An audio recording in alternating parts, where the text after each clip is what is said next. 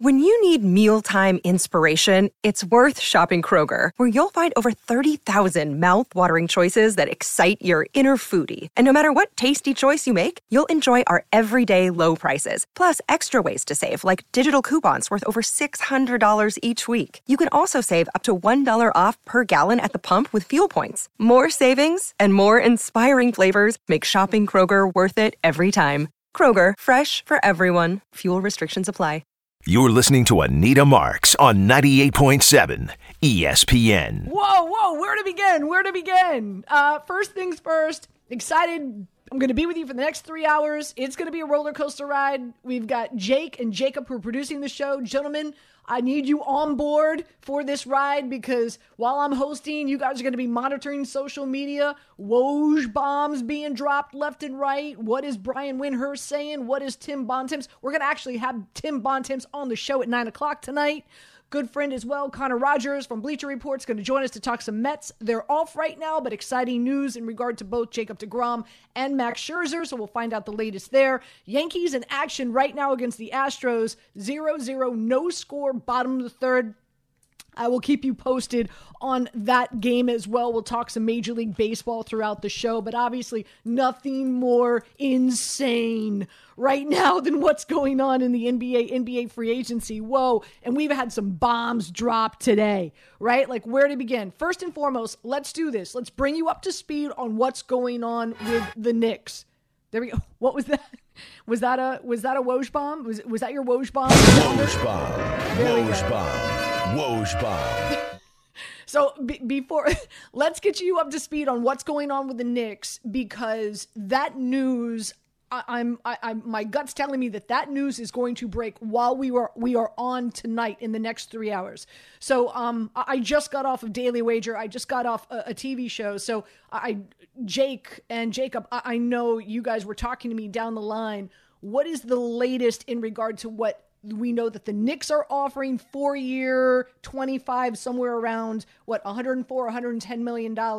But also the Mavs now, reports are they have made a deal for 5 years.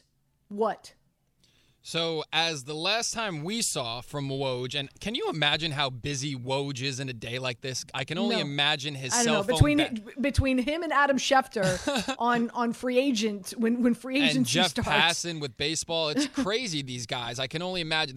My phone battery dies, and I don't even do anything with my phone. So days like this, I can only imagine. But Woj actually just tweeted out about 5 minutes ago that free agent guard Jalen Brunson was offered a 5-year, $106 million plus with the Mavericks, and he's actually headed right now to a meeting with the New York Knicks, who apparently intend to offer him a 4-year, near $110 million. So you tell me, Anita, what sounds like a better deal? 5 years, $106 million, or one less year for about 4 or 5 more million?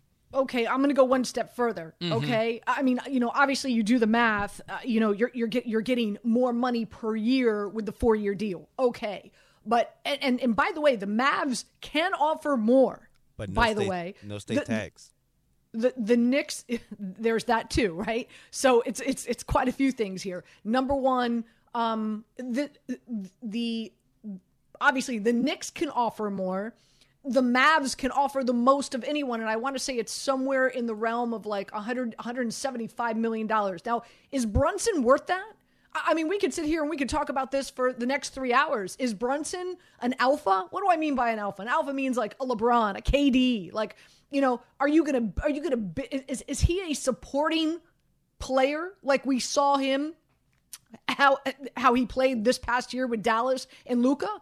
I mean, Luka had out of all NBA players, Luka had the ball in his possession 37% of the time, the most of any NBA player, more than LeBron, more than KD, more than Chris Paul, more than, okay? More than Steph Curry. He had 37% of the time. So what does that mean? Open looks for everybody else, better open looks for Brunson. So, we can sit here and we can still, we can argue, debate, is he worth this kind of money? Well, there's ridiculous money that's being thrown around in the NBA because they're having such a successful few years, and the TV deals are ridiculous, and teams have a minimum amount of money that they have to spend. The money has to go somewhere. Let's spend it here. Let's spend it there. I mean, I feel like each and every year there's players that they get these deals and we're like, whoa, that player is worth that much. No, he's not. But, the NBA is making money and their collective bargaining agreement, teams have to spend it. So there's that, right? So that's first things first, right? Is he worth this kind of money? What is his role? We know what his role was in Dallas, and he was playing next to arguably one of the best, if the not best player in the NBA in Luka. Who's he playing with here? So that's another thing, guys. Like, money's one thing, but, if he goes back to Dallas, chances are Dallas is going to compete for another championship next year. Now, how far do they go? Big question mark. Luka, does he win? Luka's always in the discussion for MVP. How many games is he going to win here in New York? So, you've got to put a price tag on winning. And I don't think I'm going out on a limb here to say that Dallas is going to win more games than the Knicks this coming season. Right. So, he has a better opportunity to win in Dallas, but what does he have here? Right? He's got family here. His dad is part of the coaching staff. He knows Tibbs well back from his youth in Illinois. He knows Rose. Rose was a mentor to him growing up back in Chicago, and spent a lot of time with Rose and Tibbs while they were with the Bulls. And his father was an assistant coach with them as well when they were with the Bulls. Leon Rose is his former agent. There's family here. He's from South Jersey. His mother apparently lives on the shore. She's a huge Giants fan. There's family here, not just at, of course, the Garden and playing for the Knicks, but expanding out, right? This is home to him. You've got to put a price tag on that as well, right? So, what do you value more? I mean, and you're right. 4 years, a little over $100 million, 5 years, a little hundred. I think Dallas is coming in saying, yeah, but listen, you're going to be competing for a championship here next year. You're going to be competing for a championship next year in New York. I don't know. Can the Knicks make it to the postseason with Brunson? Possibly. Brunson, got to make sure you bring Mitch Robinson back. RJ Barrett, we know. What happens with Julius Randle? Is this a better vibe in regard to the style of offense they're going to play? Does it suit Julius Randle's his style of basketball? Because we know that the players that they brought in last year certainly did not, and that ended up ugly. So I get what you're saying, but what you're saying, the fact that Luka has the ball so much in Dallas, and I know, of course, the ultimate goal is to compete for the playoffs, but maybe Brunson wants to have the ball in his hands more, and maybe he wants to be that guy in New York. So maybe that does come into play. Yeah, but at that point, you're going to be the main ball facilitator. You're going to have RJ Barrett and Julius Randle to kick it to. I don't know if I'm feeling pretty good about myself at that end. But in Dallas, besides Luka, I know they were obviously just in the playoffs, and they're a better team than the Knicks, but it's not like Dallas has a lot of great talent around Luka. Yeah, but at the same time, to combat that, they had guys who had defined roles. These guys, we got guys who don't even know what they want to do. Julius wants to be an A one year. He was a C this last year. I don't know what we're getting from each player day in, day out. These are guys who, majority of them are B's, C's, and D's on any other team. You know what I mean? These are not A alpha type guys like Anita was saying. So these are guys that don't really have defined roles. So I'm not really happy about the signing because it's something that, it doesn't really move the needle for the Knicks in terms of what they're trying to do for the long-term future. But it's a relatively all right, listen, I guess. This is what we do know. They're in desperate need of a point guard, right? we do know that. We do know that. And not only that, you're bringing in a point guard who's got a great relationship with Derrick Rose, and so you've got that 1-2 punch. For them to be here in regard to that number one spot, that number one position for the Knicks.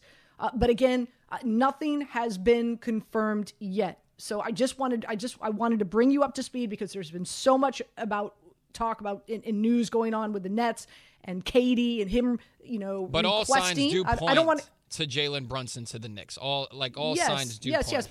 But I'm saying like nothing's confirmed Nothing yet. is like definite. John yes. Hancock is not on the piece of paper exactly. yet. That's my point. That's my point. So, but I just want to bring you up to speed. Chances are that news could break in the next 3 hours while we're on with you. And it's funny because it's not a John Hancock. It's like a Woj bomb, like we said before. That's like what the John Hancock is. Until you see Woj tweet it out, it's not official. Woj bomb. Woj bomb. But we also have Tim Bontemps, again, who's going to be on the show at 9 o'clock this evening. So excited to get him on. Phyllis, get us up to speed on everything, just the circus. It's been nuts. It's been nuts even before 6 o'clock, to be quite frank. And so we'll have him on at 9 o'clock. We'll open up the phone lines, 800-919-3776. We will monitor every tweet, every second. And if anything else is released or updated in regard to Brunson in the Knicks, we will let you know immediately. But quick break, we come back. Let's dive into the news of the day. And that is what's going on in Brooklyn. Okay, and that's with KD. It's with Kyrie. What happens now? KD has gone to the suits there in Brooklyn with the Nets and said, please help me. I want out of here. Help me engineer a trade. And reports are 80% of the league has now contacted the Nets trying to work out a deal to get KD. We'll come back. We'll get you the latest there. And also, what does this mean for Kyrie? Is he going to be here in Brooklyn with the Nets? Is he going somewhere as well? Is this going to be a revamped Nets team? 800-919-3776. We'll take your calls. I'll get you up to speed on KD and Kyrie and magic carpet ride tonight, NBA free agency. Also, still no score in the Yankees-Houston Astros game right here on 98.7 ESPN. A couple of things right now that I just want to say in the instant wake of this news. Number one, it appears as if the Brooklyn Nets are going to honor the request and try to find a trade for Kevin Durant. And I will tell you that teams have been working on for this contingency for the last few days. They will hit the ground running. It would not be surprised to me if it happens relatively soon. The second thing is, I believe this will also mean Kyrie Irving will potentially be on the trade market as well. I believe that they will probably trade both of them. How that can be worked out and how that all play out. The Nets didn't want status quo. They're not going to have status quo. No. And I think we're going to see a pretty significant power balance. Kevin Durant is one of the top 3 or 4 players in the league. This will dramatically affect the balance of power in the NBA. It will dramatically affect how next season and the next few seasons will play out. As Brian Windhurst talking about his reaction when the news broke that KD has used the word demand, requested, please, to the Nets organization, help me find a trade. I want out of here. Okay, so before we dive into KD, just to bring you up to speed, what have the Nets done today? They traded for Royce O'Neal from Utah in exchange for a first-round pick from 2023. Also, Claxton agrees to a deal to stay with the Nets, 2 years, $20 million. Patty Mills agrees to stay with the Nets, 2 years, $14.5 million. Of course, we know they've got Seth Curry. We know that they have Joe Harris, of course, coming off that ankle injury. So, just trying to get an idea of how this team is going to round out. Drummond is a free agent. Not sure if he's going to return. Still waiting to hear on news on Bruce Brown as well. But more importantly, KD requesting a trade. Now, very, very interesting here in regard to timing of it all, right? Because let's rewind. We know that on draft night, Kyrie requested 6 teams that he wanted to try to agree to, an opt-in and trade or opt out or whatever the case. However, he could have worked it with the Nets, and we knew the 6 teams, right? And the Lakers being one of them. Then we find out, nope, he's opting in. He's back in for his $36.5 million. And I was hosting that night and had Bobby Marks on the show, and the idea and the assumption was, okay, these 3 dudes, KD, Kyrie, and Ben Simmons, they're going to give it another whirl. Give it a shot. That old good college try one more time. Let's see if this big 3 can win it here in the East. Okay, that's what the expectation was until this afternoon. Now, there was some talk and, could the fact that Kyrie opted in, could he still be traded to another team? Yes, there was that possibility. Could he be traded to a team that maybe he didn't want to go to? Yes, because he opted in. The Nets had every right and opportunity to do so if that's the direction they wanted to go. But the assumption was if Kyrie is gone, then KD is gonna want to go as well. Or if Kyrie is gone, then KD was going to sit back and see how this organization and how they were going to recoup and rebound. But now it's like I feel like it was a blank canvas, and now I feel like with each report, it's becoming more and more clear. Okay? It's becoming more and more clear. What happens with KD? He wants a trade. The fact that he has a 4-year deal still left is huge. It is huge. Why? Because whatever team is going to get KD is going to get KD for 4 years. What do we hear and what do we know each and every year in the NBA? These, and I call them alphas, right? The KDs, the LeBrons, it's always they sign this 2-year deal with a 1-year opt-out. Right? So typically what they do is they play year to year. Why? Because they want to have the control and the ability to go play for another team, another organization, and join forces with a big 3 or a 2 and surrounding players that are going to help them win a championship, right? I call it gaming the system. That's typically what I call it. But it's being in control of their own destiny.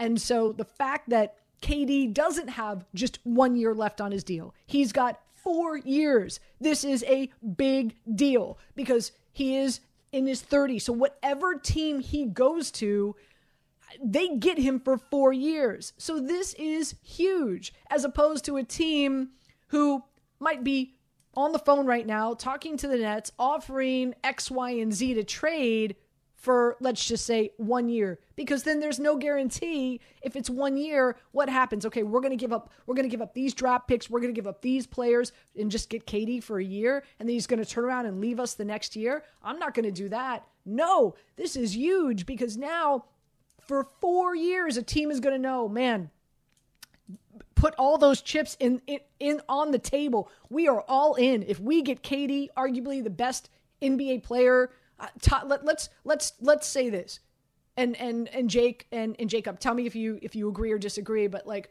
top 10 NBA player of all time, is that fair? Is that a fair assessment in regard to KD? Top 10 NBA player of all time. Oh yeah, for sure. I was even gonna argue with you, like how often do you get to trade for a guy like KD? Like how often in history have you gotten that chance? With the amount of years he has left on his contract, also don't have to re-up him or anything like that. So this is a great opportunity for any team that picks him up. I mean, whether it's the Suns or the Heat, even though it might be a third or fourth team involved in that, this is a great pickup. This is absolutely a great pickup, but also, and for Nets fans out there that are like, oh man, this is going to suck. I thought, we were going to have KD and Kyrie, and, of course there's that question mark in regard to Ben Simmons and his back, and we haven't seen him play in over a year, almost 2.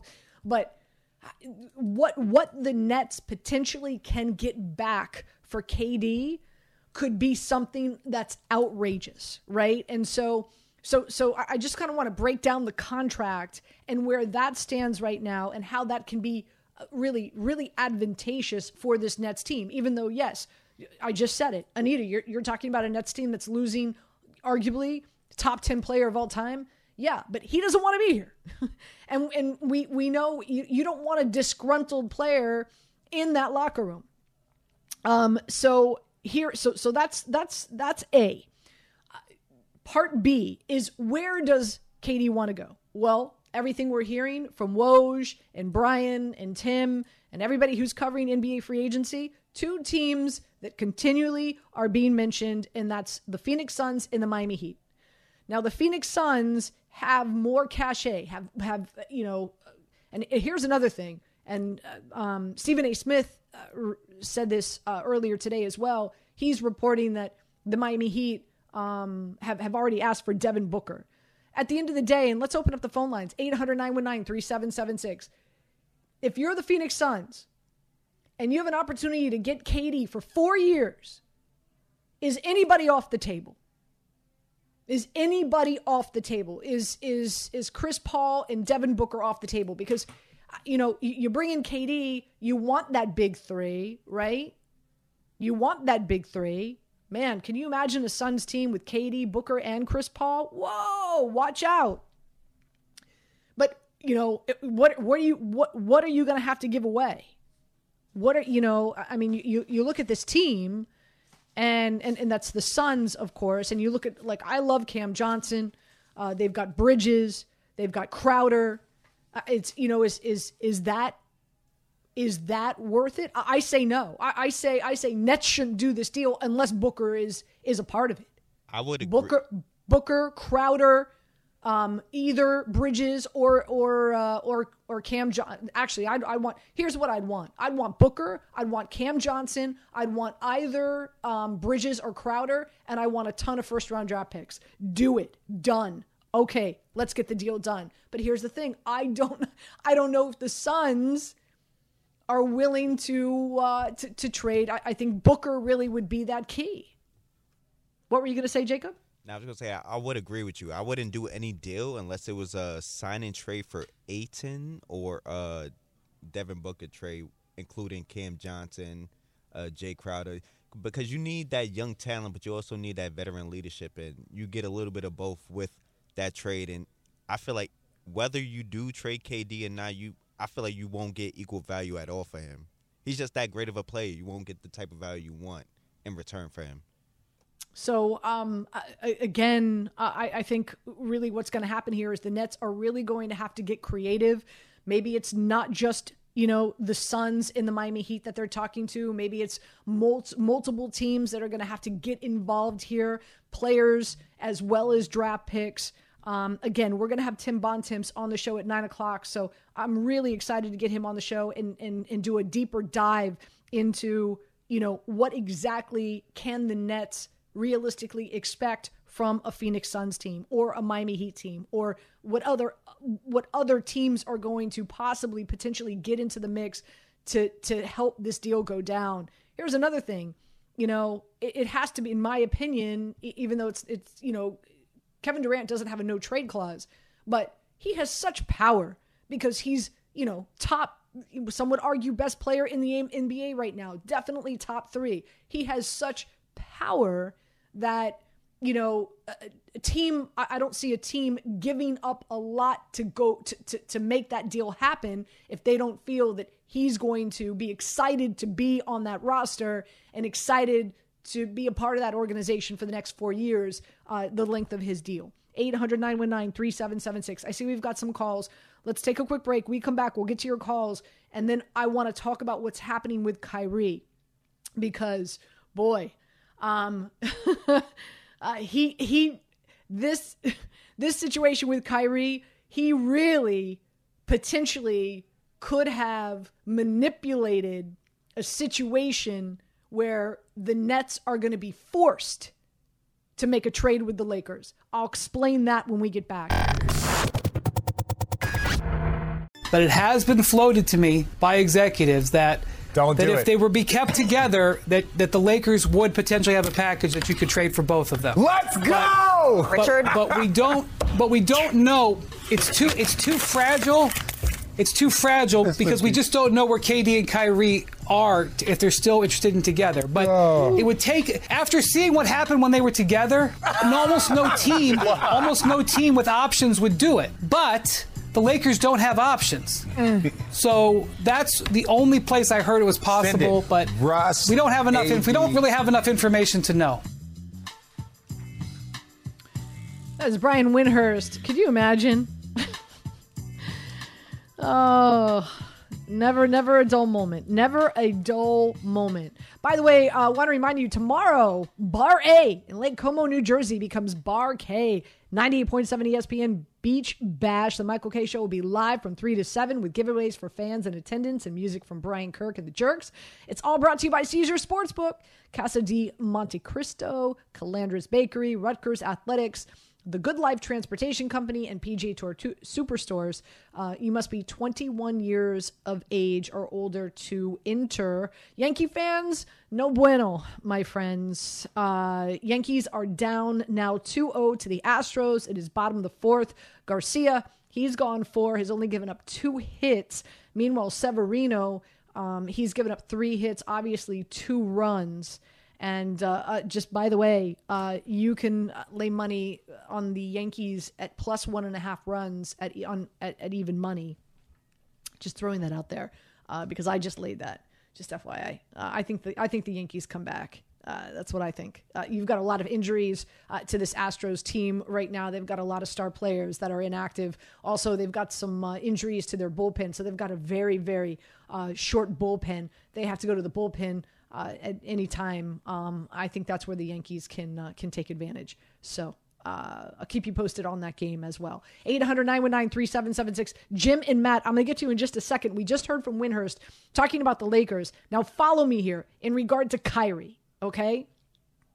Now, we know he wants out of Brooklyn. When the news broke that, he's opting in for that 36.5, we thought, okay, the big three are going to return. They're going to give it another go this coming season. No. That is not what's being reported right now. He opted in, okay, because he is forcing or trying to force the Nets to trade him to LA. Now, here's another thing. He's scaring off other teams. So the Nets don't have a lot of options here.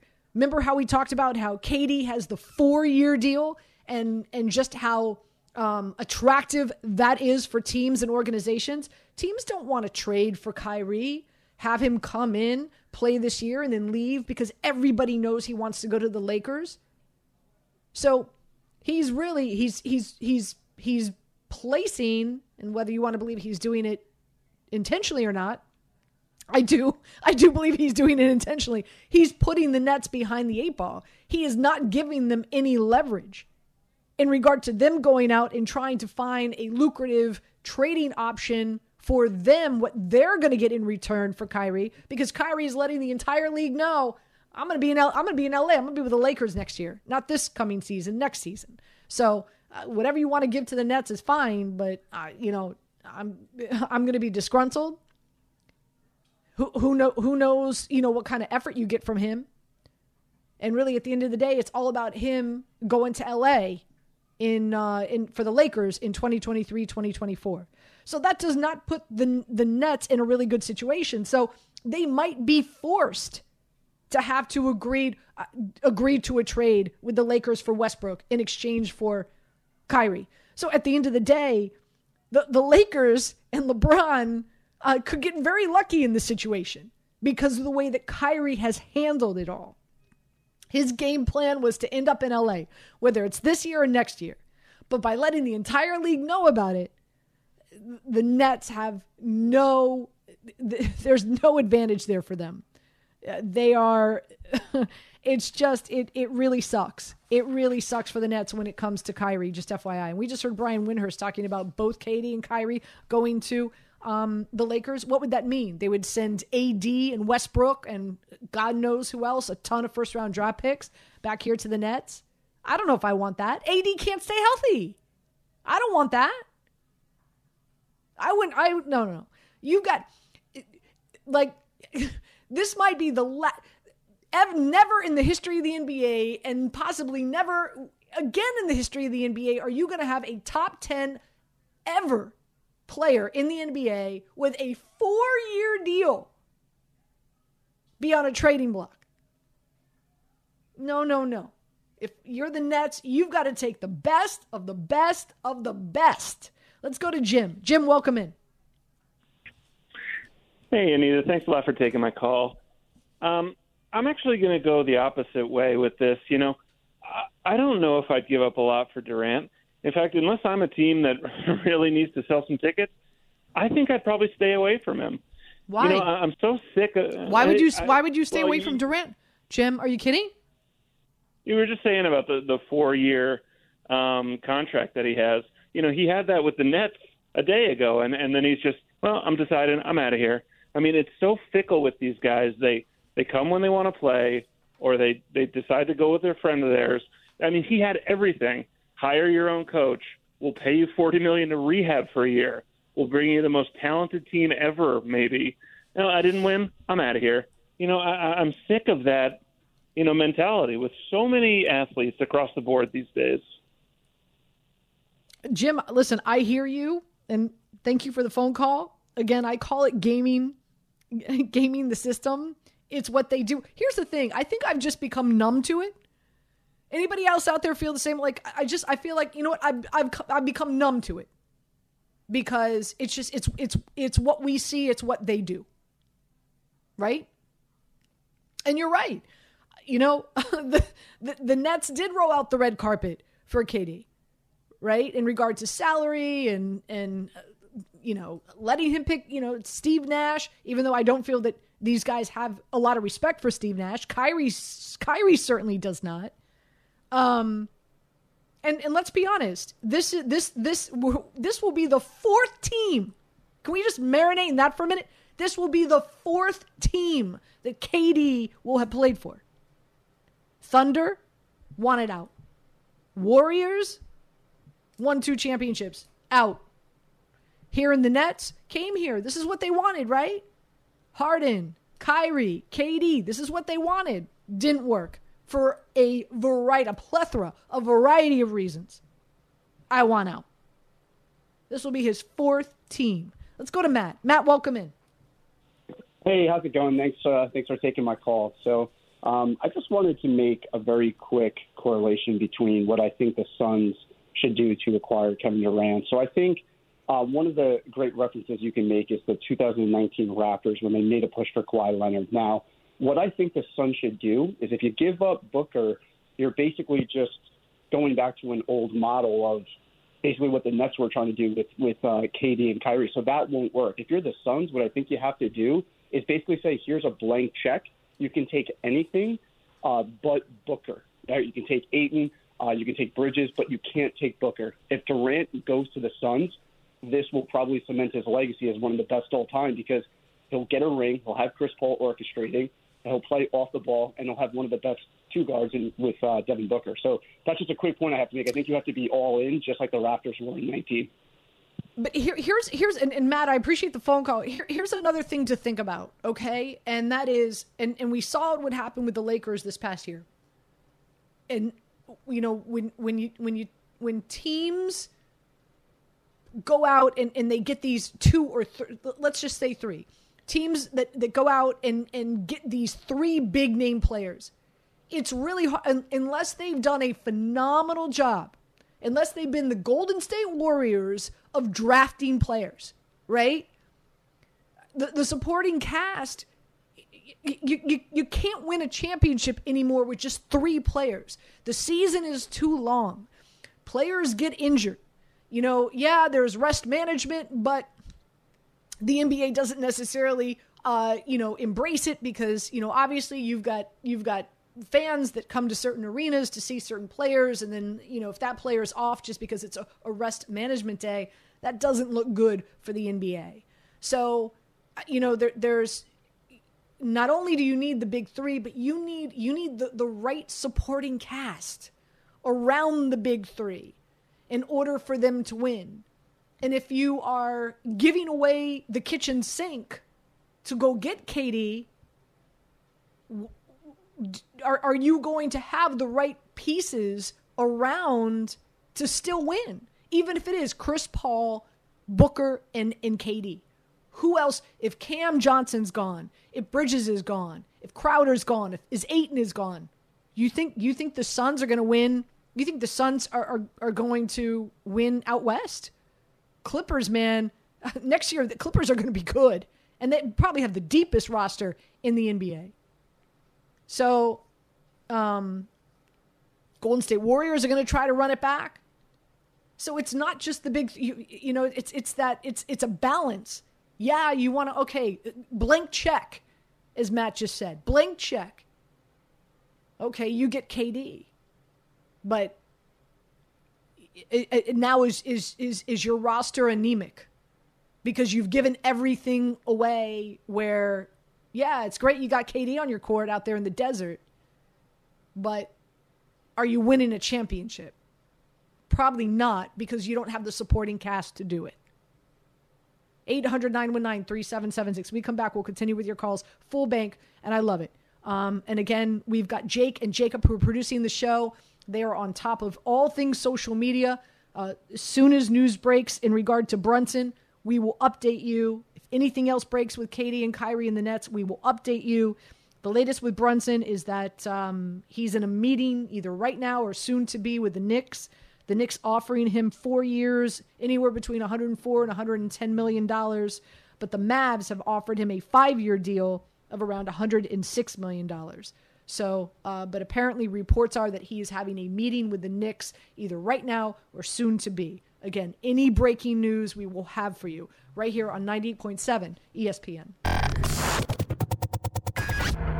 The problem is going to be DeAndre Ayton, right? If Brooklyn is looking to rebuild, what is $140 million of DeAndre Ayton? If I'm Brooklyn, I want Devin Booker. That's what I'm looking for. I'm looking for Devin Booker, and I'm looking for Mikal Bridges, and I'm looking for draft picks. Yep. Like, DeAndre Ayton doesn't do anything for me. And I know Mikal Bridges is a nice player, but I want star-level appeal for Kevin Durant, who's got 4 years left on his contract. Anita Marks with you here on 98.7 ESPN.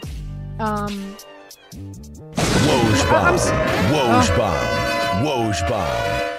Magic carpet ride. That's what's happening here. First things first. Gentlemen, who was that? Who was the clip that we played coming in? That was Bobby Marks. He was talking about the Nets in Phoenix. Okay, so Bobby Marks. By the way, I know we're sitting here and talking about, a potential trade with the Suns and what can the Nets get back. Here's a tweet from Bobby Marks. This is a list of players that were signed to the designated rookie extension and can only have one player acquired in a trade. Wiggins, Simmons, Embiid, Booker, Fox, Tatum, Bam, Trae Young, just to name Porter Jr., just to name a few. So he's saying that the Nets are not allowed to acquire a player like Bam or Booker because of the designated rookie extension rule.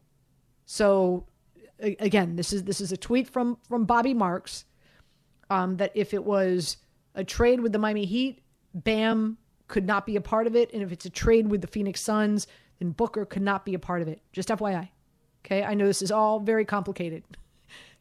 We are learning as we go, and we are breaking news. We just had a Woj bomb. So gentlemen, what is it? I would just update it. It was finalized that PJ Tucker will be joining the 76ers on a 3-year, $33 million deal. $33 million deal.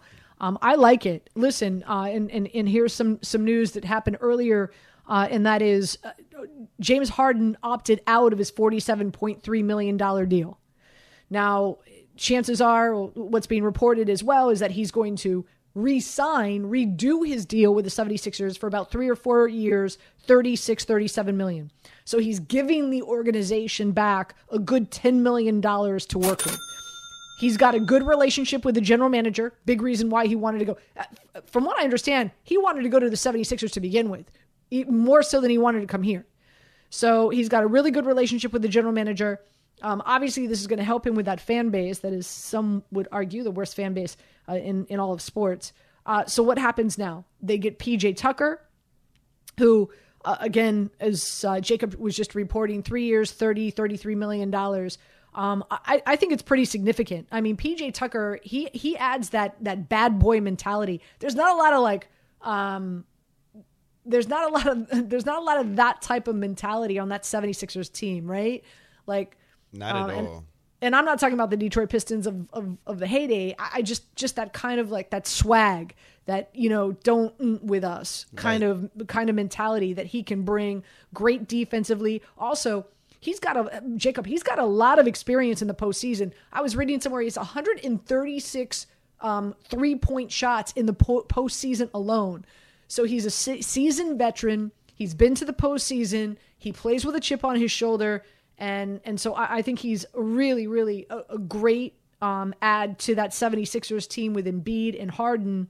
And from what I understand, they're not done yet. The $10 million difference, right? That Harden has allotted to the organization. They still have room to make another move for another big piece there in Philadelphia. So I like it. I like what the 76ers are doing, right? And that's exactly what you said, Anita. Like, the extra $10 million could help them with more assets off the bench.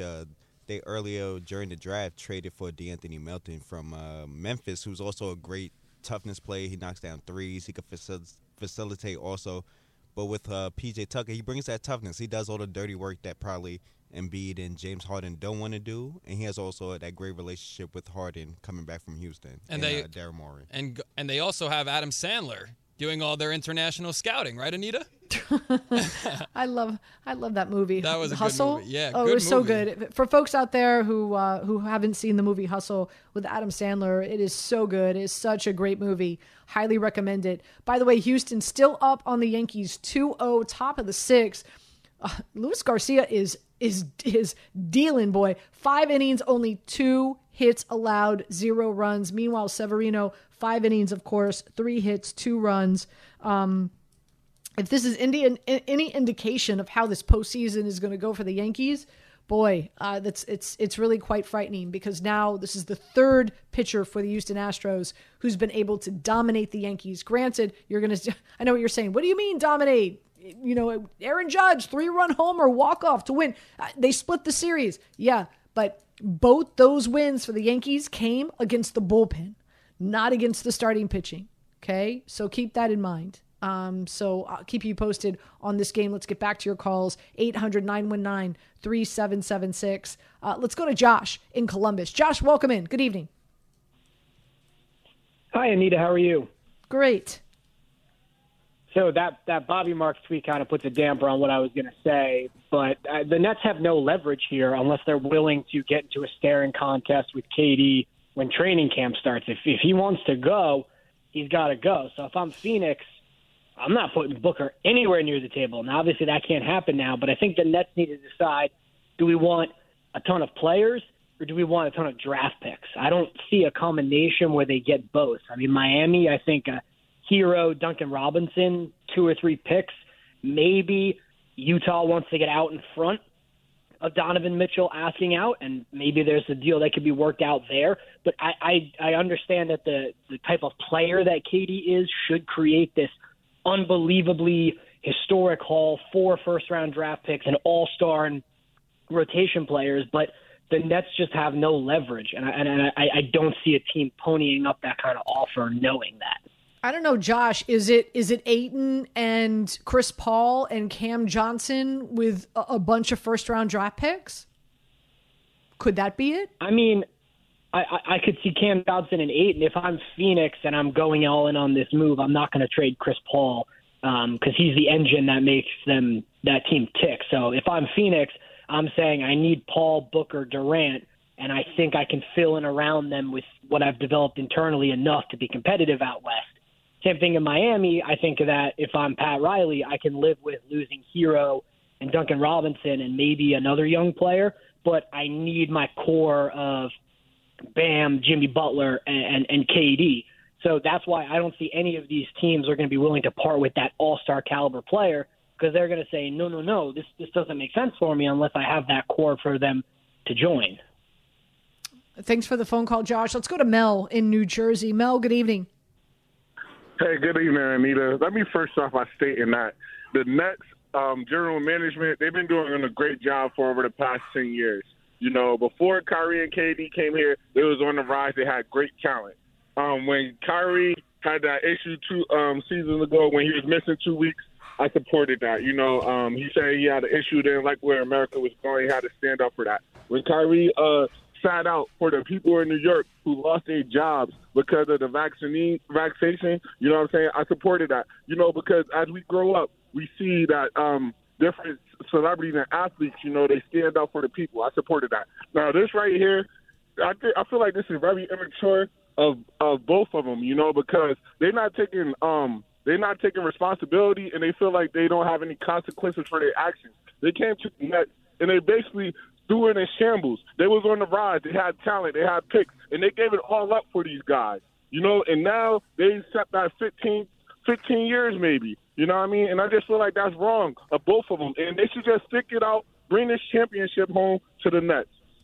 Yeah, Mel, listen, I hear you, and I hear your pain, man. but I just, that's not happening. I just don't see that happening. I think this is it. I think KD's going to go play for another team, possibly Phoenix. Who knows? Maybe Miami.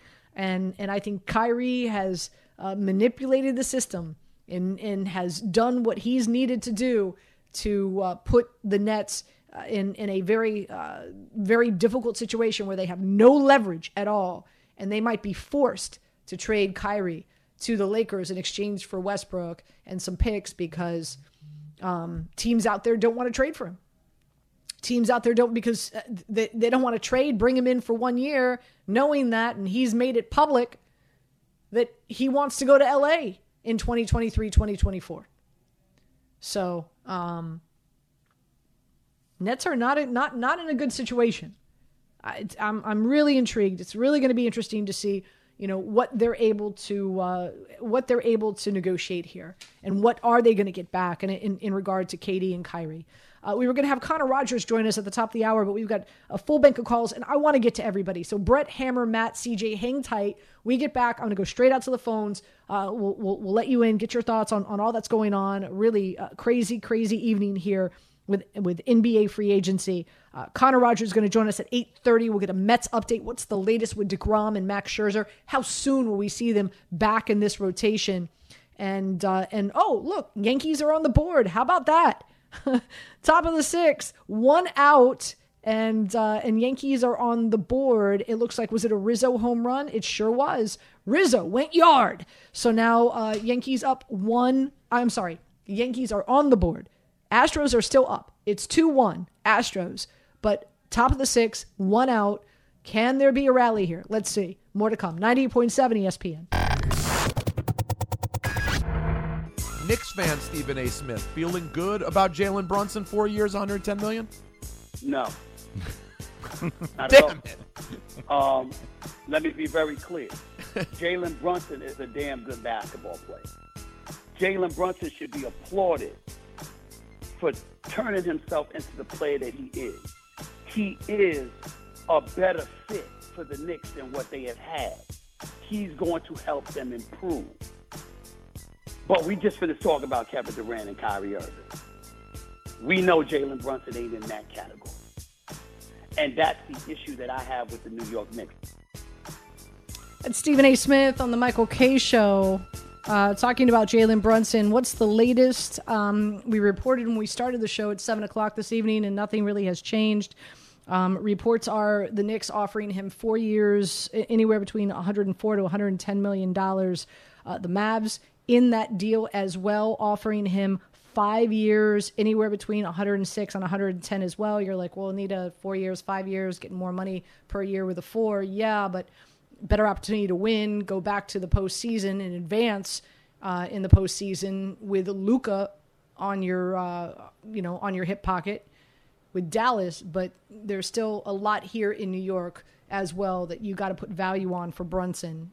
Just his father being a part of the coaching staff, former agent running the team, knows Tibbs, knows Derrick Rose extremely well. Originally born here in New Jersey, mother still lives here on the shore. So a lot of reasons why, and reports are that he is going to sign with the Knicks, and also reports are he's meeting with the Knicks tonight, whether that means he's in a meeting right now or soon to be. And I'm with you until 10 o'clock. We've got Jacob and Jake who are producing the show. They're monitoring all things social media. So as soon as that news breaks, we'll have it for you. Top of the sixth, 2 outs. Astros still up on the Yankees, 2-1. Rizzo with some action, with a solo home run to get a little bit closer. But good pitching duel that's happening right now with Severino and Garcia. 800-919-3776. I want to get to as many calls as we can. We've got a full boat, and that's fantastic. Let's go to Brett in Stony Brook. Brett, welcome in. Thank you, Anita. I really appreciate it, Anita. I have a potential trade partner I don't know if it would work out, but if the Nets get a call from the Pelicans who might be interested in moving a much-maligned Zion Williamson with additional assets, who says no in that spot, in your opinion? I say no. I don't want Zion. You don't want Zion. I mean, here's Brett. He can't stay healthy. Brett, he can't stay healthy. But if you got Zion and somebody like Jonas Valanciunas, who's a steady force in the middle, you get some picks, which the Pelicans have had, who they got from the Drew Holiday deal. You don't think that that's enough of a risk for the Nets to do? I mean, I'm not sure if Kyrie, Ben Simmons, and Zion ever play a game ever the way that their track record is, but I do feel as though that is a potential generational talent. And it's somebody like Joel Embiid who took some time to get healthy, and he's become who he is. So potentially Zion Williamson is somebody you can build around. Listen, Brett, absolutely. And thanks for the phone call. I'm with you. Like, he is a generational talent. Absolutely. My biggest concern is can't stay healthy. So too much risk, not enough. Well, I shouldn't say that. Yeah, if he can stay healthy, huge reward. But I don't, and I'm a gambling woman. I just, track record and everything we hear out of New Orleans, I just, no deal for me. I'm staying away from Zion. Let's go to CJ in Staten Island. CJ, you're up. Hey, how you doing, Anita? Thanks for having me. I honestly feel like this is the one time where the players finally hold the edge over the owners. They're getting their way. They're going out there. They're able to, team up again and, make the bucks. As far as trades, I truly believe it's not going to be a one-team trade. I don't think it's going to be Nets, Phoenix, Nets, LA, especially the fact that Kyrie said, okay, I'm going to LA, that's it. I think it's going to be more of like a 3-4 team trade where everybody's going to pitch into the community pot. So, like, LA's going to throw 2 picks in, Phoenix will throw 2 picks in, and maybe even a third team for that matter. Because as we all see, this is a huge deal. This is tremendous for one team to handle. If you have multiple teams putting together everything and sending it to the Nets, and the Nets just dispersing everybody out, and not to say only that, the Nets are only going to get, Westbrook, the Suns could get AD for all we know, and it could be the other way around, And I honestly feel if it goes that route, the Nets will go from a potential contender that we were seeing the last 2 or 3 years to the team rebuilding with basically 3 to 14 picks. The other thing could be LA just doing the Rams ordeal like McVay in the NFL and just shooting out all their first-round picks for win-now mode. I mean, obviously it works for him, but, I mean, the NBA is different. But I could see it being more than a straight team-to-team swap. It doesn't seem logical for it to be CJ, that way. Yeah, I mean, and thanks for the phone call, CJ. I mean, this is also what we're hearing, right? Is that more than likely it's going to be a number of teams in the mix to make that deal very lucrative and a deal that the Nets want to sign off on. And really what the key is here, and we talked about it when we started the show a little over an hour ago, and that is the fact that it's a 4-year deal that a team is getting along with KD, not just a 1-year deal where you're trading for KD and all you know is you're going to have him for 1 year. You got him for that 1 year to try to win a championship that year, and then you don't know. He can go. That's not the case here. It's a 4-year deal. 800-919-3776. Let's go to Hammer in the Bronx. Hammer, you're up. Welcome in. What's up, Anita? It's been a while. Hope all is well. Thank you. At this point, I don't get KD. Like, dude is just, he constantly wants to take his ball and run away with it. Like, he couldn't win in OKC. He goes to Golden State. He's not happy with Golden State because they found their Draymond Green. He goes to the Nets. Kyrie, total head case. Why would the Lakers want to take a chance on a guy that didn't play 137 games in 2 years? Well, there's no logic in that. Like, I thought about a standpoint of maybe bringing Westbrook to Brooklyn, realign him with KD. We have OKC all over again. At this point, when it comes to Kyrie, I feel like he can't win the whole thing anymore unless he's playing with LeBron. That's the only way it's going to happen. But are the Lakers really that dense that they're going to take that chance on a guy that can never play a full season anymore for whatever reasons they are? Yeah, Hammer, here's the thing, and unfortunately we have a bad connection, so I got to let you go, but there's so much baggage that comes with Kyrie. It's like, I'm going to use this analogy, whether, it's you meet somebody who's just, absolutely, gorgeous, hot, however you want to phrase it, but, but she or he comes with baggage.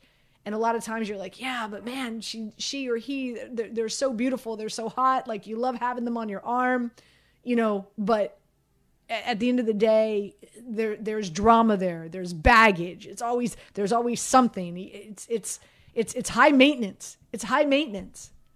Like, I don't know about you. I don't have time for that. I run far away. I'm like, nope, not for me. Life's too short. It's not, I don't understand. And there's a track record here, right? There's a track record here. I like to envision the scales of justice, right? Like, and if you don't know what I'm talking about, that it's a scale, and then on each side you've got that half, like, round moon shaped kind of, kind of ball situation. And, a lot of times people use it like to weigh jewelry against one another. Do you know what I'm talking about? And on one side, okay, you've got Kyrie and all that he brings to the table for an NBA team, right? And he's a phenomenal talent.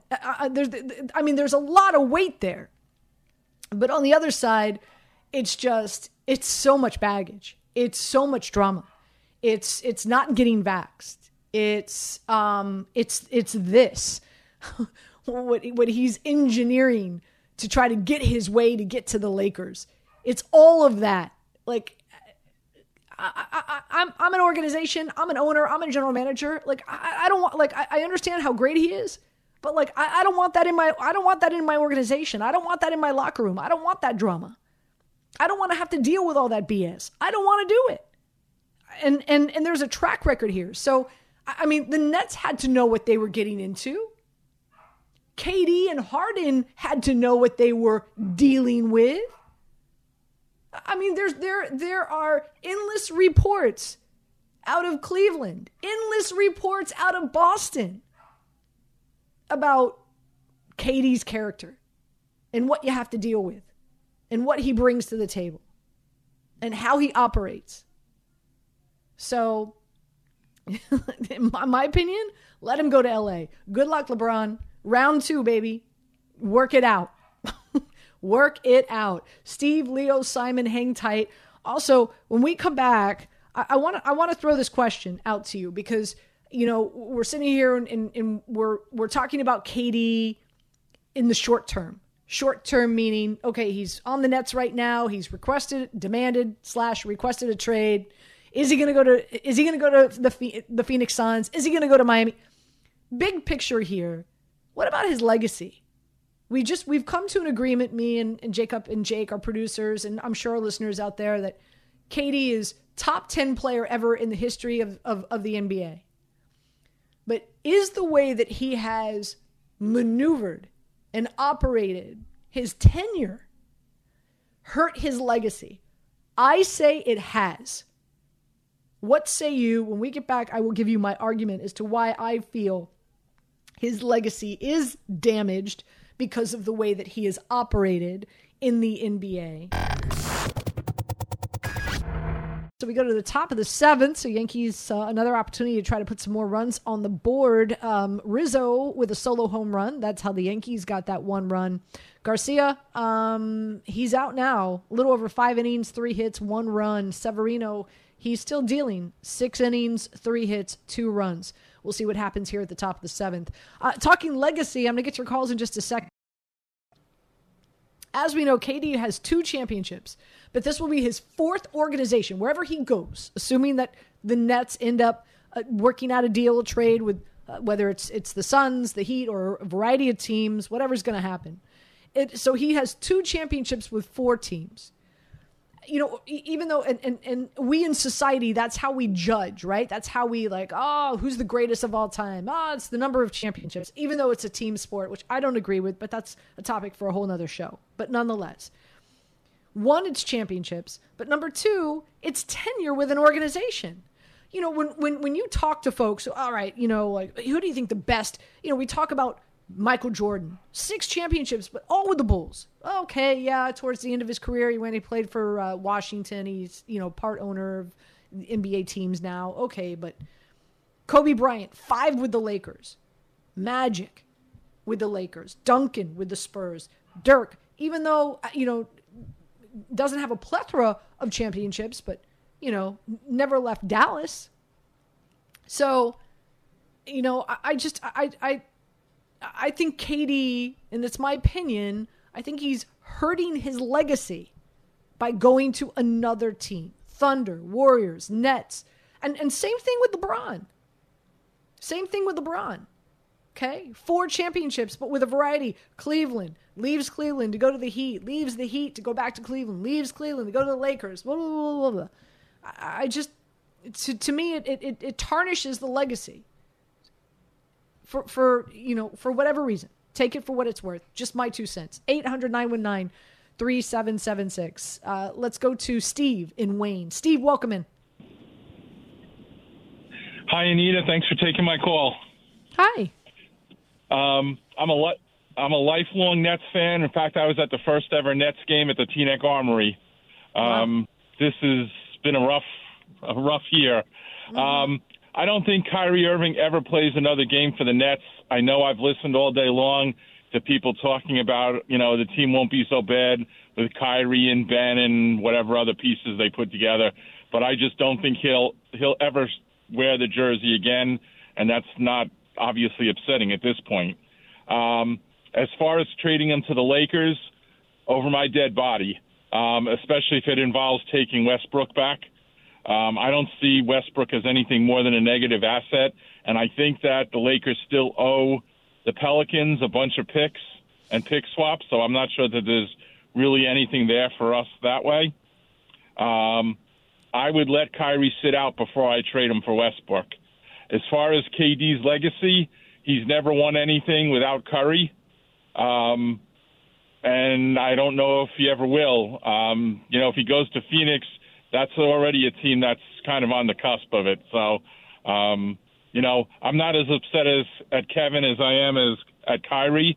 But like I said, there's no way I'm helping Kyrie get what he wants. He blew this whole team up. I hear you, Steve. Again, because he's making a public service announcement, letting the entire NBA know he wants to be in LA. Not obviously, he wants to be there immediately, but if he doesn't arrive there this year, he's definitely going to leave and go there in the 2023-2024 season, and therefore really putting the Nets in a very no leverage situation, which is really, really unfortunate considering, is what the Nets were able to create for him and Harden and KD, and then that didn't work. And now here's another thing. We're an hour and 28 minutes into the show. We haven't even mentioned Ben Simmons. What's Ben Simmons? Can you imagine? What's Ben Simmons thinking right now? Oh, man, what a mess. What a complete mess. Let's go to Leo in PA. Leo, welcome in. Hey, how you doing, Anita? Great. Welcome in. No, my whole thing is, to be honest with you, when Durant first got drafted by Supersonics, I was really ecstatic. I liked him. He was a great player. Obviously, he still is a top 10 player. But the thing with me is, you're right. Moving from team to team is just hurting, I think, every superstar's legacy that can't stay in one place. The outlier, obviously, is Curry, who's been there, won there plenty of times. But my main question is, if they're going to get a haul for Durant, and Durant wants to go to contender, what kind of contender is he going to be put into if they're literally going to give up everything to get him? Yeah, Leo, we talked about. There's nothing out there, to be honest with you. Leo, you're right, and we talked about it a little bit earlier. Appreciate your call, and that is, what the Nets are going to want back in exchange for KD is going to be something tremendous.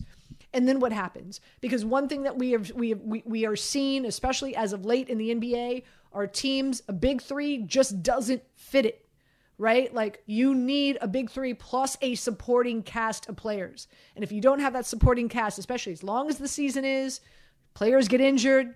It's very competitive now, both East and West. So, but the fact that KD has a 4-year deal, is it a year where he goes and, here's the thing. It's not a 1 year, all right, I'm coming here for 1 year. We're going to try to win it this year. Who's ever trading for him is going to get him for 4 years. 4 years. So Nick, Anthony, Simon, John, hang tight. I do want to get your calls. We've got Connor Rogers, who's going to be joining us. He's got a podcast that he does talking all Mets on Bleacher Report and SNY, by the way. So I do want to switch gears here just for a second. The Mets are off tonight, but some really exciting and optimistic news pertaining to Max Scherzer and Jacob deGrom. So that's why I wanted to get Connor on. We'll bring you up to speed. When can we expect them back with the Mets and in the rotation? We'll find out next. Also, unfortunately, Yankees are down to the Astros right now 2-1. It is bottom of the 7th. So unfortunately, the 7th inning was not good for the Yankees. They weren't able to put any runs on the board. They still have 2 innings left. We'll see if they could tie it up, maybe go into extra innings, or maybe the Astros are already in their bullpen. So maybe they can make some damage there. The Astros are coming in with a very thin bullpen to begin with. So maybe, we've seen this is where the Yankees have had success against the Astros before.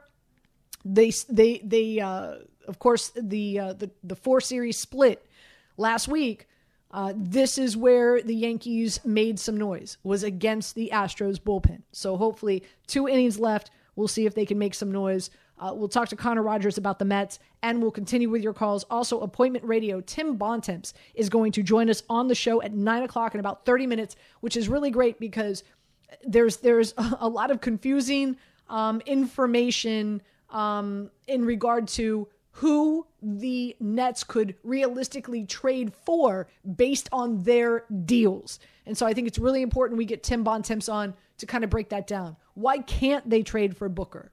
What is that issue? So, or why can't they trade for Bam Adebayo? So we're going to find out all of that when Tim Bontemps joins us, of course, at 9 o'clock tonight, right here on 98.7 ESPN. Connor Rogers, you see him all over Bleacher Report, is also talks Mets with SNY, joining us here on 98.7 ESPN. Connor, great to have you. How you doing this evening? I'm good, Anita. Always good to talk to you. How are you? I'm great. It's been a fun show. I mean, it's been a wild few hours here in regard to NBA free agency. Do you have a team in this game? Are you Knicks? Are you Nets? Are you a fan of any NBA team? I'm a Knicks guy. I'm a New Yorker, always and forever, Anita. So I have suffered through decades now of the Knicks not being too good for a while. But I, unlike a lot of people, am pretty, I don't know if excited is the term, but happy landing a guy like Brunson. So I'm sitting back and, any talent added to the Knicks in my eyes is a good move.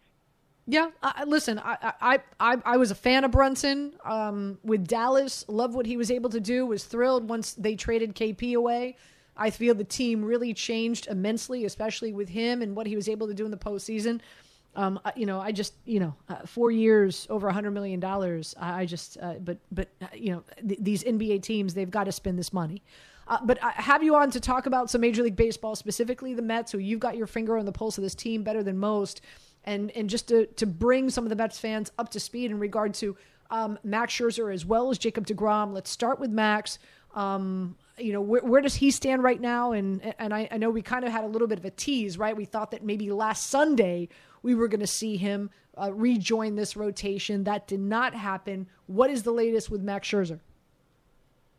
So he's good to go, and he had the 2 rehab starts at the minor league level. Obviously got to throw to Francisco Alvarez, with the Mets' top prospect that everybody's been really excited about for a while. And He's good to go after the 2 rehab starts. So the benefit of that is making that second rehab start is that you are ultra confident that the oblique won't act up or inhibit you or limit you when you get to the major league level. So Max is good to go. And, the Mets have a stretch here where they got the Rangers, who have been kind of hovering a little bit or around 500 ball. You got the Reds, who have been really, really bad this year. And you got the Marlins, who the Mets have taken care of. The Mets have taken care of business against them. So Scherzer gets thrown back into the fold here real soon, ready to return to the big league club in a full-time role. Obviously frontlining that rotation until Jacob deGrom is back. And boy, Anita, do they need him. They've had a excellent season from Taijuan Walker so far. Chris Bassett's been solid. Carrasco struggled recently. You just don't want to get into too many of these games and relying on a guy like David Peterson. You want the aces of your rotation out there every 5th day, and it sounds like Scherzer is ready to go to do exactly that. Yeah, I mean they've lost 3 straight, unfortunately, and but at the same time, I mean you look at this record at 47-29, and for a large portion of it, they have not had their 2 aces, and that's a topic of conversation I've had on a number of my shows, and that is when you look at this Yankees team and you look at this Mets team, and chances are, in fact, the Brainiacs up in Bristol with the FPI chances of probability, they are on a crash course to potentially face each other in the World Series. They have the second best odds that the Yankees and the Mets will face each other in the World Series. And so I kind of throw out the question, obviously, Mets, Yankees, even though both teams doing well, you can argue that the Mets are better than the Dodgers. Okay, you can argue that they're not, but they haven't had their 2 best pitchers in the rotation for the majority of the season. And so, do we really have a good grip or a good understanding of just how great this Mets team is, considering that we haven't seen deGrom all season and Scherzer has not been a part of the rotation for quite a while now? Right, that's the perfect way to put it, Anita, is the fact is we have not seen this team play with what they were supposed to be built on, and that was a potentially historic 1 and 2 with a guy like Jacob deGrom that when healthy is the undisputed best pitcher in baseball right now. When healthy, that's a huge asterisk next to it. And Max Scherzer, who's been one of the best pitchers over the last 10 years and still throwing at a significantly, pitching at a high level. We have not seen them go back-to-back. And when you enter the playoffs, it's a different animal where your 1-2 often decides how far you can go. And when you have 2 guys that would be number 1s on just about any team in baseball, that's a difference maker. Now, with the Mets, you don't want to play the hopeful game or assumption game that Jacob deGrom is going to come back, he's going to pitch the entire second half, and he's going to lead them throughout the postseason, because he's just had such a variety of injuries over the last year, Anita. So you take one step at a time. He's getting ready to make a rehab start, it sounds like, potentially on Sunday, which would be the beginning of him returning, and then you take it from there. But I'll say this about the Mets and the Yankees that is a big-time bright spot. They are going to be really aggressive at the deadline, and that's something that should excite, obviously, both fan bases. But with the Mets, because teams just aren't willing to sell this time of year. As we get close to the deadline, all the teams that are out of contention will look to get whatever they can for expiring contracts or relievers. And we know the Mets need bullpen help, and we know the Mets need a DH. Those 2 things are available at the deadline in a cost-effective manner every single season. So if you have the pitching coming back, that's usually the hardest part to solve. The Mets might be in a position where the easier things to solve are there for the taking, the reliever market and a power bat. I just wonder, are they going to be going after the same players, the Mets and the Yankees? I would imagine so. In regard to when we can realistically expect deGrom to come back, are we looking at maybe July 11th when they start that series in Atlanta? They have 3 games against Atlanta. Then they're in Chicago, 3 games against the Cubs. And then, of course, they break for the All-Star break. Or are you not expecting deGrom back until after the All-Star break? Yeah, I'm not expecting him back till after the All-Star break. I think that, number one, it's kind of what you said at the top. They've positioned themselves where, yes, for the first time all season, they have lost 3 games in a row. That's unbelievable that we're saying that at the end of June. They have put themselves in a position where they're not panicking right now. And you never want to be comfortable. I'm not saying that's what the Mets are, but they're not looking at deGrom to rush back and be a savior, especially with Scherzer back now. That's a big one here, where they want DeGrom to be right. They want him to make multiple rehab starts, obviously. But I could see him making, maybe even 4 rehab starts where you go out and you throw an inning or 2 in the first one, and then you ramp up from there for the last one's 5 innings, and you come back to the big league mound and you're only throwing 4 to 5 innings in your first start back. I think it'll be right after the All-Star break. And then you have a Mets team that they think they'll be firing on all cylinders. They'll have Jacob DeGrom back after the All-Star break, pitching, back-to-back with Scherzer, and that's right up against the trade deadline that is in the first few days of August. So this team could look significant, quite different, I would say, after the All-Star break when you factor in DeGrom, you factor in some acquisitions, but they want to put their foot on the gas and start to reclaim this bigger lead that they once had over the Braves. Again, Connor Rogers joining us here on 98.7 ESPN. After the All-Star break is when the Subway Series and the regular season begins.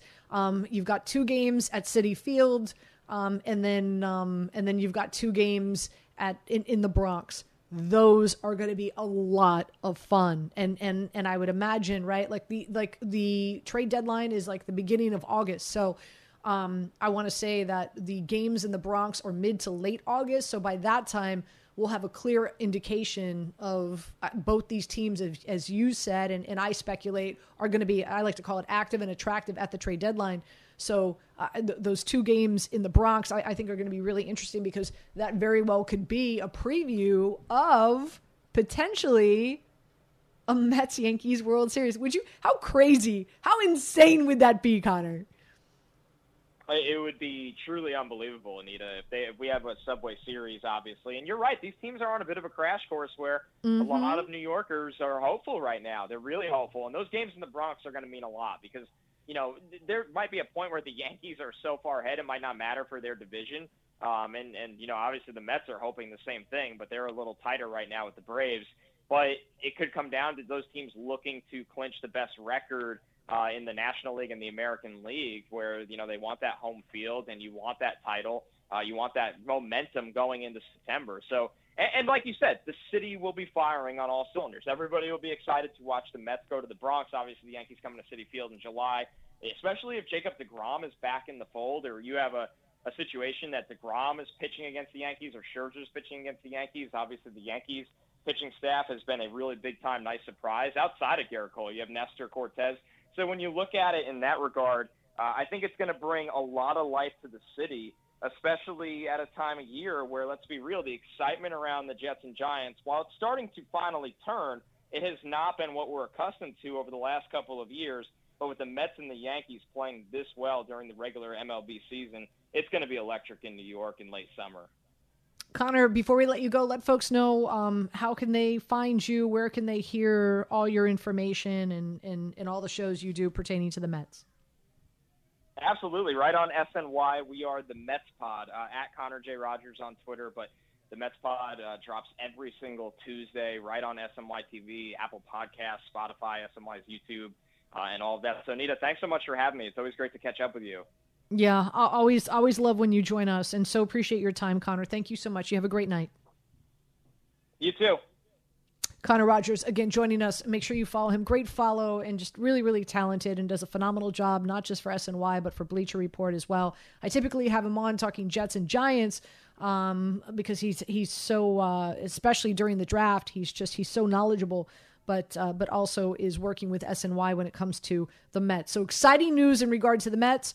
Interesting news when it comes to the Yankees. It is top of the 8th, 2 outs. Now, here's what the concern is. If you really pay attention to what Judge and Rizzo and Stanton do in this lineup against strong right-handed pitchers, not much. So, and that's it. So now the 8th is over. So just to let me rewind. Astros are up right now 2-1 against the Yankees. It was top of the 8th, and you had really, let's be honest, the crux of this lineup, and you had Judge and Rizzo strike out. Stanton had a single, and then unfortunately Donaldson couldn't do anything with it and bring him home. So now the 8th is done. Now we're into the 9th. And we'll see what happens. Hopefully the Yankees could hold the Astros to no more runs. And then they have the 9th inning to try to score at least one run to send it into to extra innings or not. But this is one thing. Pay attention to the statistics here. I mean, I know we're goo gaga over the Yankees. They're having a great season. But when you look at that part of the lineup, when it comes to Stanton and Judge, or Judge and Rizzo and Stanton, when they go up against strong right-handed pitchers, they do not do well. And that's a concern. And of course, when you get to the bottom part of the lineup with Gallo and Hicks, you're biting your fingernails. You're sitting on the edge of your couch, hoping that they can make something happen. So as we just heard from Connor, he said both the Mets and the Yankees are going to be active and attractive and aggressive as we get closer to the trade deadline, which will be in the beginning of August. And they're going to need to, because, I'm not sitting here telling you that I believe in this Yankees team. I believe that they have the makeup in every area that you need to win a World Series. They have it. But when they go up against teams, they're going to have to get through the Houston Astros in order to get to the World Series. And in order to do that, they're going to have to improve this lineup. They just are. So there's that. Anita Marks with you. Let's get right to it. Tim Bontemps is joining us. You see him all over ESPN doing a phenomenal job all day long, Tim. So please know how much we appreciate your time here on 98.7 ESPN. First things first, let's dive right into it. KD requesting a trade. He wants out. What is the latest? Where do you think he's going to go?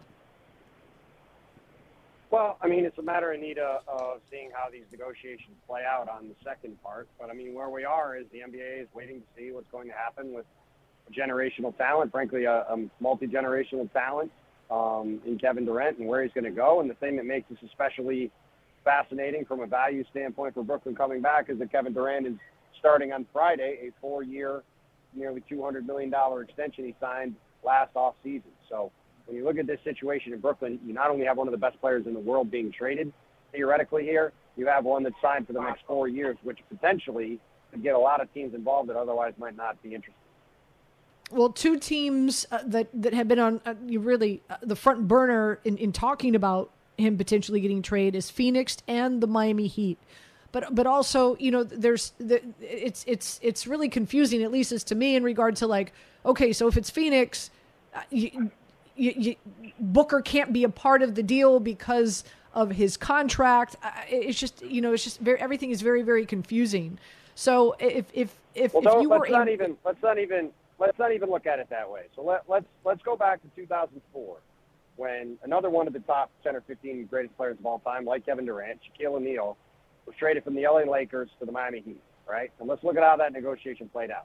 At the time, the Lakers came to the Heat and said, we would like Dwayne Wade, who at that point was coming off his rookie season. He said, we are not trading Dwayne Wade under any circumstances for anybody. So then, a little while later, the Heat come back and say, well, what about Lamar Odom? And although the Heat had spent years trying to get Lamar Odom and just had a fun run in the playoffs with him and Caron Butler and Dwayne Wade, ultimately they decided they were going to have to give up something to get Shaquille O'Neal. They ultimately ended up trading Lamar Odom and Caron Butler with some draft compensation to the Los Angeles Lakers for Shaquille O'Neal. So I think when you talk about Devin Booker or Bam Adebayo or these elite young players being on the block, those teams are going to say, no, we don't want to trade that guy. So then it goes to the next guys after that, right?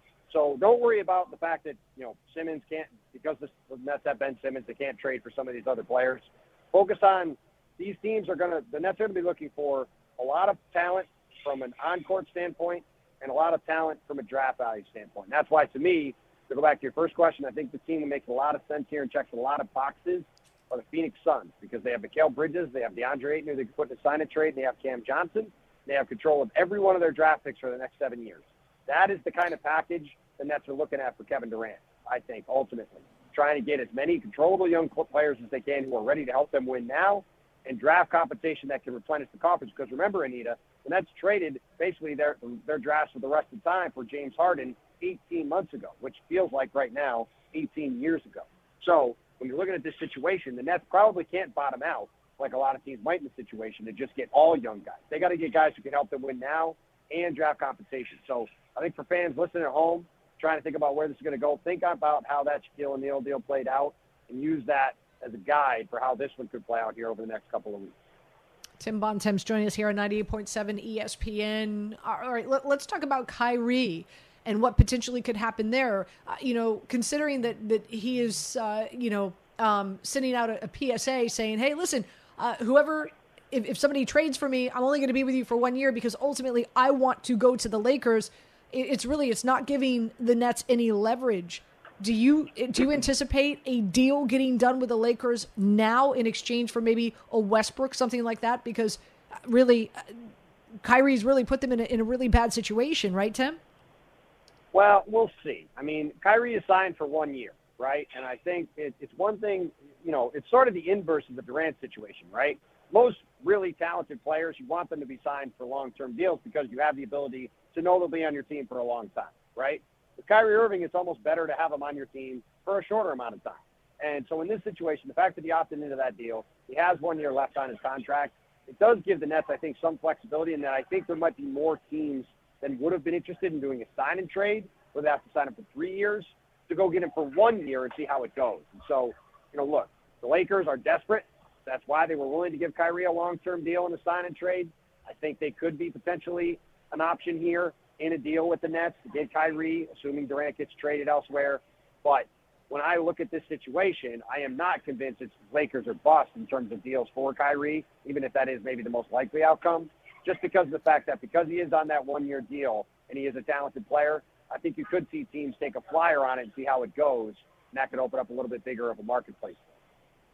Tim, before we start talking about the Knicks, I'm just curious. I feel like this has been a roller coaster ride for the last 48 hours. It's been a roller coaster ride for the last year, but specifically in regard to like when Kyrie was like, okay, I'm going to opt in, the reports out there were, okay, Kyrie, KD, and Ben Simmons are going to give it one last college try this season, see what they can do. And then all of a sudden this news breaks today. How did we get here? How did KD and how did we get here? Has this been in the works, or was this something that that was created overnight? Well, I would say we got here back in October when Kyrie Irving declined to get vaccinated ahead of the start of the season. I think that's really where this all started. And then second moment is when the Nets had Kyrie Irving come back and be part of the team without getting vaccinated in December. That was sort of the beginning of the end of James Harden's time in Brooklyn. So to me, it's those two pivot points. If Kyrie had gotten the vaccine in October and had been able to play in every game, this very well may have played out totally differently. Obviously, you never know. But I think that's the moment where when you look back on it, that was when things started to change in Brooklyn, and it's what led to, I think, pretty fairly, everything that's happened since. Interesting. All right, before we let you go, what is the latest in regard to the Knicks and Brunson? Reports are that he's already notified the Mavs that he's going to sign with the Knicks. Can you confirm that? I cannot at the moment. I was working on other things. I know that my colleague Tim McMahon has been all over that deal. But look, I think it certainly seems like it's headed in the direction of Jalen Brunson coming to the Knicks. They cleared a bunch of cap space to sign him. He has a ton of family ties there. Certainly think it's likely. Don't think it's done quite yet.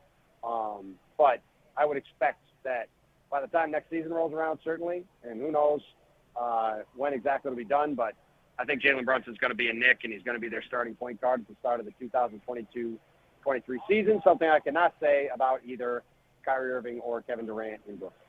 Right. Tim, thank you so much for your time tonight. Again, great work. I've been watching you all day on ESPN, and I know it's been a long day, and I appreciate it. Thank you. You're welcome. Talk to you soon. You got it. Tim Bontemps joining us here on 98.7 ESPN. So, again, in regard to what's out there on social media and is Booker available? Is this Tim's like, well, listen, sometimes teams find a way. Right. So don't just immediately eliminate and say, no, this player is not available. That player is not available. Somehow, some way, teams find a way. And of course, he went back. I was actually in Miami when that trade deal went down and Shaquille O'Neal came to the Miami Heat. Actually, it was my last year. I was living in Miami. And then I moved to Baltimore right after that. So I remember that deal going down and recall vaguely, but recall all the obstacles around that deal getting done and who was going to go where and who was going to be a part of that trade. And in the 11th hour, it finally worked out. And then, of course, I'll never forget this. I was working for a CBS station down there, and I was actually there at the AAA when Shaquille O'Neal arrived, and he came, I'll never forget, he came down the street in this 18-wheeler with a water gun.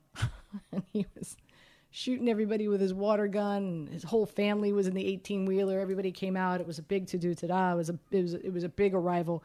I do remember that like it was yesterday. But nonetheless, Tim kind of using that deal and how that went down with Shaquille O'Neal coming to Miami as an example of, hey, listen, a lot of teams, if there's a certain player that they want, they can make it happen. They could work it out. Obviously, a lot would go into it, and certain players would have to be traded and not be on this team for another player to be able to be on the Nets. But nonetheless, this is going to be interesting to see how this all unfolds. And also, and I want to bring our producers in here for a minute, and Jacob and Jake, because, we've been working together for a while. And I recall when the start of the season and we knew that Kyrie was not vaccinated and he was not going to be vaccinated and he was not going to play at home games.